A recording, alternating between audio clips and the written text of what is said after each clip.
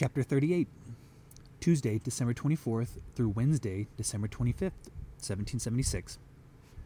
Christmas is come, hang on the pot, let spits turn round and ovens be hot. Beef, pork, and poultry now provide, to feast thy neighbors at this tide. Then wash all down with good wine and beer, and so with mirth conclude the year. Royal Virginia Almanac. I spent the day before Christmas fighting a holly bush with a pair of scissors. Madam required its twigs and berries for her decorating schemes. My morning dash to the prison, pump, and tavern had gone wonderful fast. There were no new messages to pass from Curzon's companion to Captain Mort's, and the doctor secured by the rich Bridgebane family had delivered potions and bleedings to all, as promised. Curzon was spending most of his days sleeping, but he was not dead. And it was Christmas Eve day. The holly bits were tied with pine branches and set on the sills of the street-facing windows. Glass bowls of red berries were set on small tables in the drawing-room, library, and the front parlor. Madam had 2 soldiers hang a ball of mistletoe in the front hall. This provided great merriment among the men and some blushing on the part of their wives. I had never seen a house decorated with tree branches to celebrate the birth of the baby Jesus, but it did pretty up the place. The best was when Madam told us to hang dried rosemary throughout. That cut right through the lingering stench of boots and belchings. In keeping with tradition, I was to have Christmas Day free from work. I pondered hard on what I should do with so many hours for myself.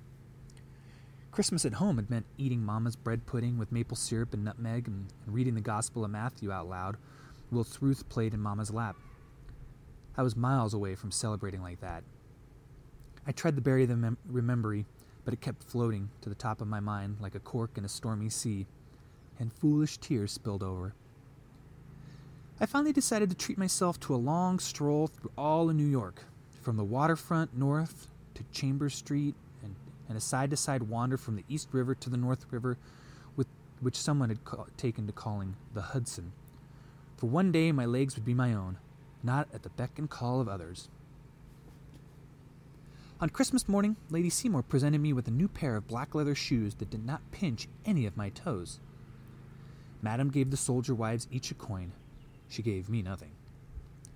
When we returned home from the service at St. Paul's Chapel, Madam explained that my day off would begin as soon as I had finished serving the midday meal. Sarah had cooked it in advance. A sirloin of beef, smoked ham, onion pie, and a plum pudding for dessert. Master and Madam both filled up on the onion pie and hardly touched the fresh-baked bread. Lady Seymour ate enough for an undersized mouse. I ate porridge and beef for my Christmas dinner, a right curious combination, but a tasty one. As I cleared away the table, Madam informed me that my day off would begin after I brought in wood and washed up the dishes. Lady Seymour fired off a cannon blast of a glare at her, but Madam pretended not to notice, and the master kept his face planted in his newspaper. There had not been heat rising between the 2 women for days. There had been heat rising between the 2 women for days. Madam was prepared to row the aunt to Charleston to get rid of her. After the meal, the master went to order the carriage to take them to some admiral's house for eggnog. Lady Seymour said she was going to rest and required nothing more. As the lady limped to her chamber and the master disappeared down the stairs, I picked up the tray that held the last of the dishes. Madam poured herself another cup of tea. "One moment, girl," she said. I paused. "Yes, ma'am?" Madam said nothing while she stirred the sugar into her tea.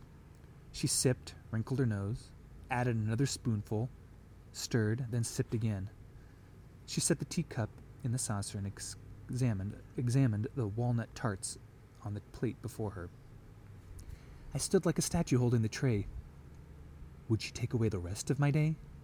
Force me to wash the table linens or starch the master's shirts? Madam gave her tea another stir. "You've been idling around the Bridewell prison." My heart stopped. She picked up a tart, considered its scorched bottom, and returned it to the plate. "My husband's aunt says that you visit the prison at her direction, bringing table scraps, not good enough for pigs. She declared that forgiving and caring for the enemy is doing the Lord's work." My heart started up again, racing so fast I thought it might escape my body. Madame picked up a second tart and scratched off the scorched bits with her knife before taking a bite. She chewed, sipped more tea, and swallowed. My husband's aunt is a blithering idiot who's completely lost her wits. You should have told me of her requests at once. She finally looked at me, but her eyes cold as frozen coins. You represent this house, girl. Your visits could put us under suspicion of having rebel tendencies. I will not be ruined by you, be it through innocence, as Aunt proclaims, or insolence, which I suspect. I forbid you to go to the prison. My arm shook from the weight of the tray, as well as her words.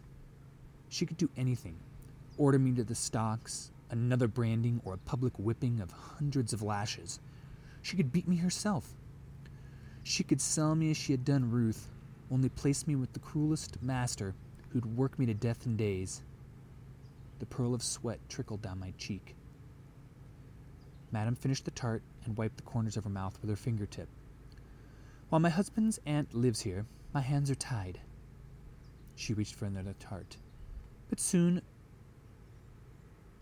she'll be gone soon, one way or another, and Elihu will be in England.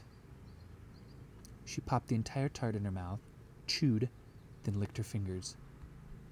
That is the day you should fear, girl.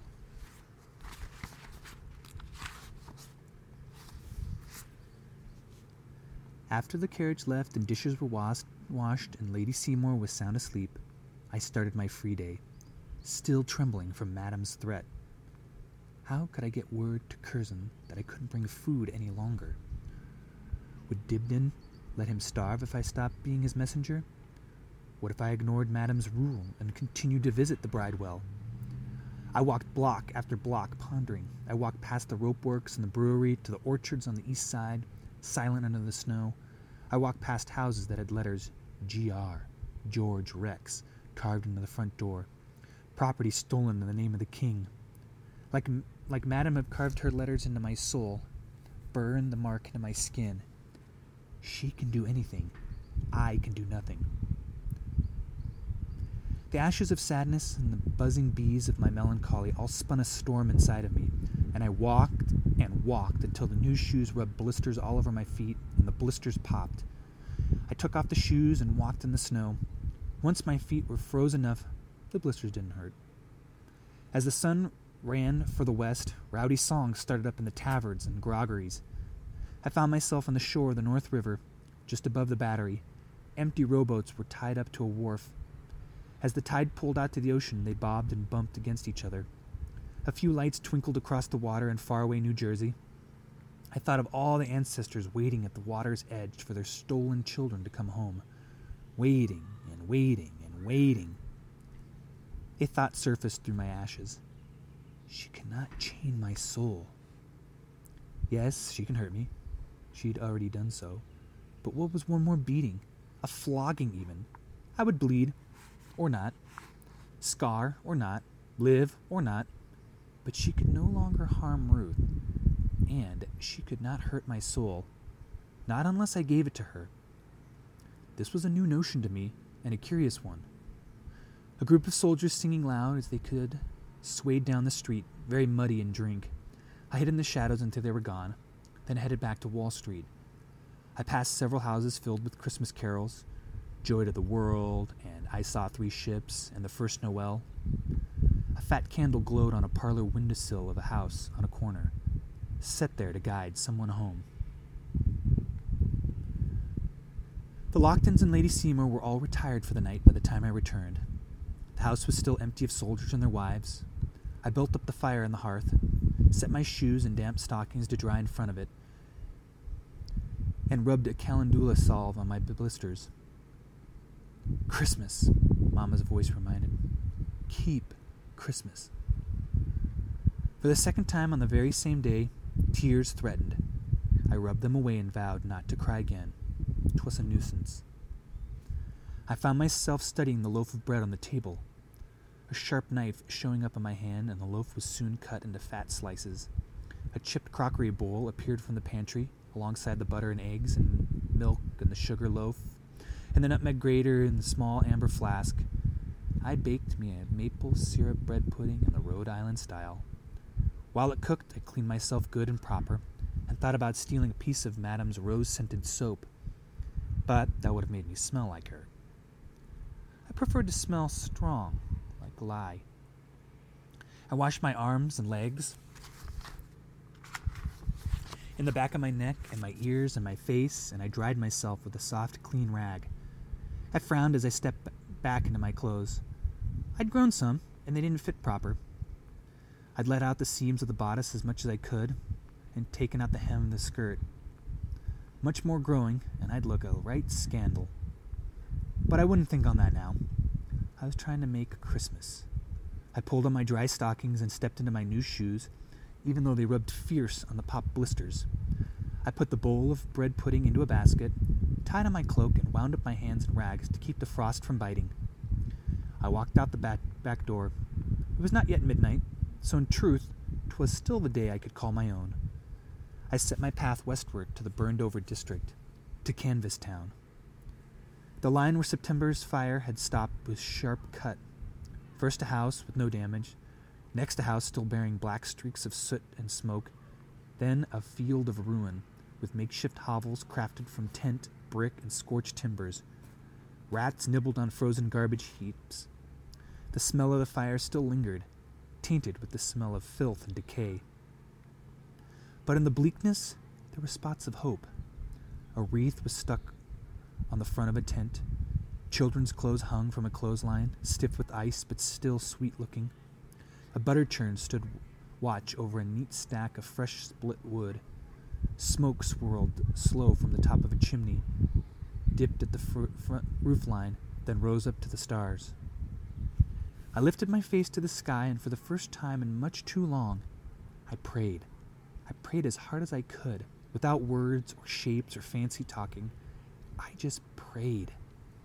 When I was done, I felt cleaner than I had after my bath. I walked on until I found a hut built against a lone brick wall. From inside came sounds of a family, the papa's low rumble, the mama's bright laugh, and giggling children who had been allowed to stay up much too late and who did not want to fall asleep. I greeted them through the piece of canvas that served as their front door. The hovel fell silent. Then the canvas was pushed aside and the father stepped out, a musket in his hand. His wife came right behind him, though he told her to stay inside. It took some convincing to explain my mission, but I spoke polite and firm and held out the bread pudding, and the children snuck out in their night clothes and just about dove into the bowl. The mother took the basket and said, "Thank you," and then, "Thank you again," and then, "Thank you most kindly." And they went back inside. I hummed a carol as I walked away, finally feeling at peace.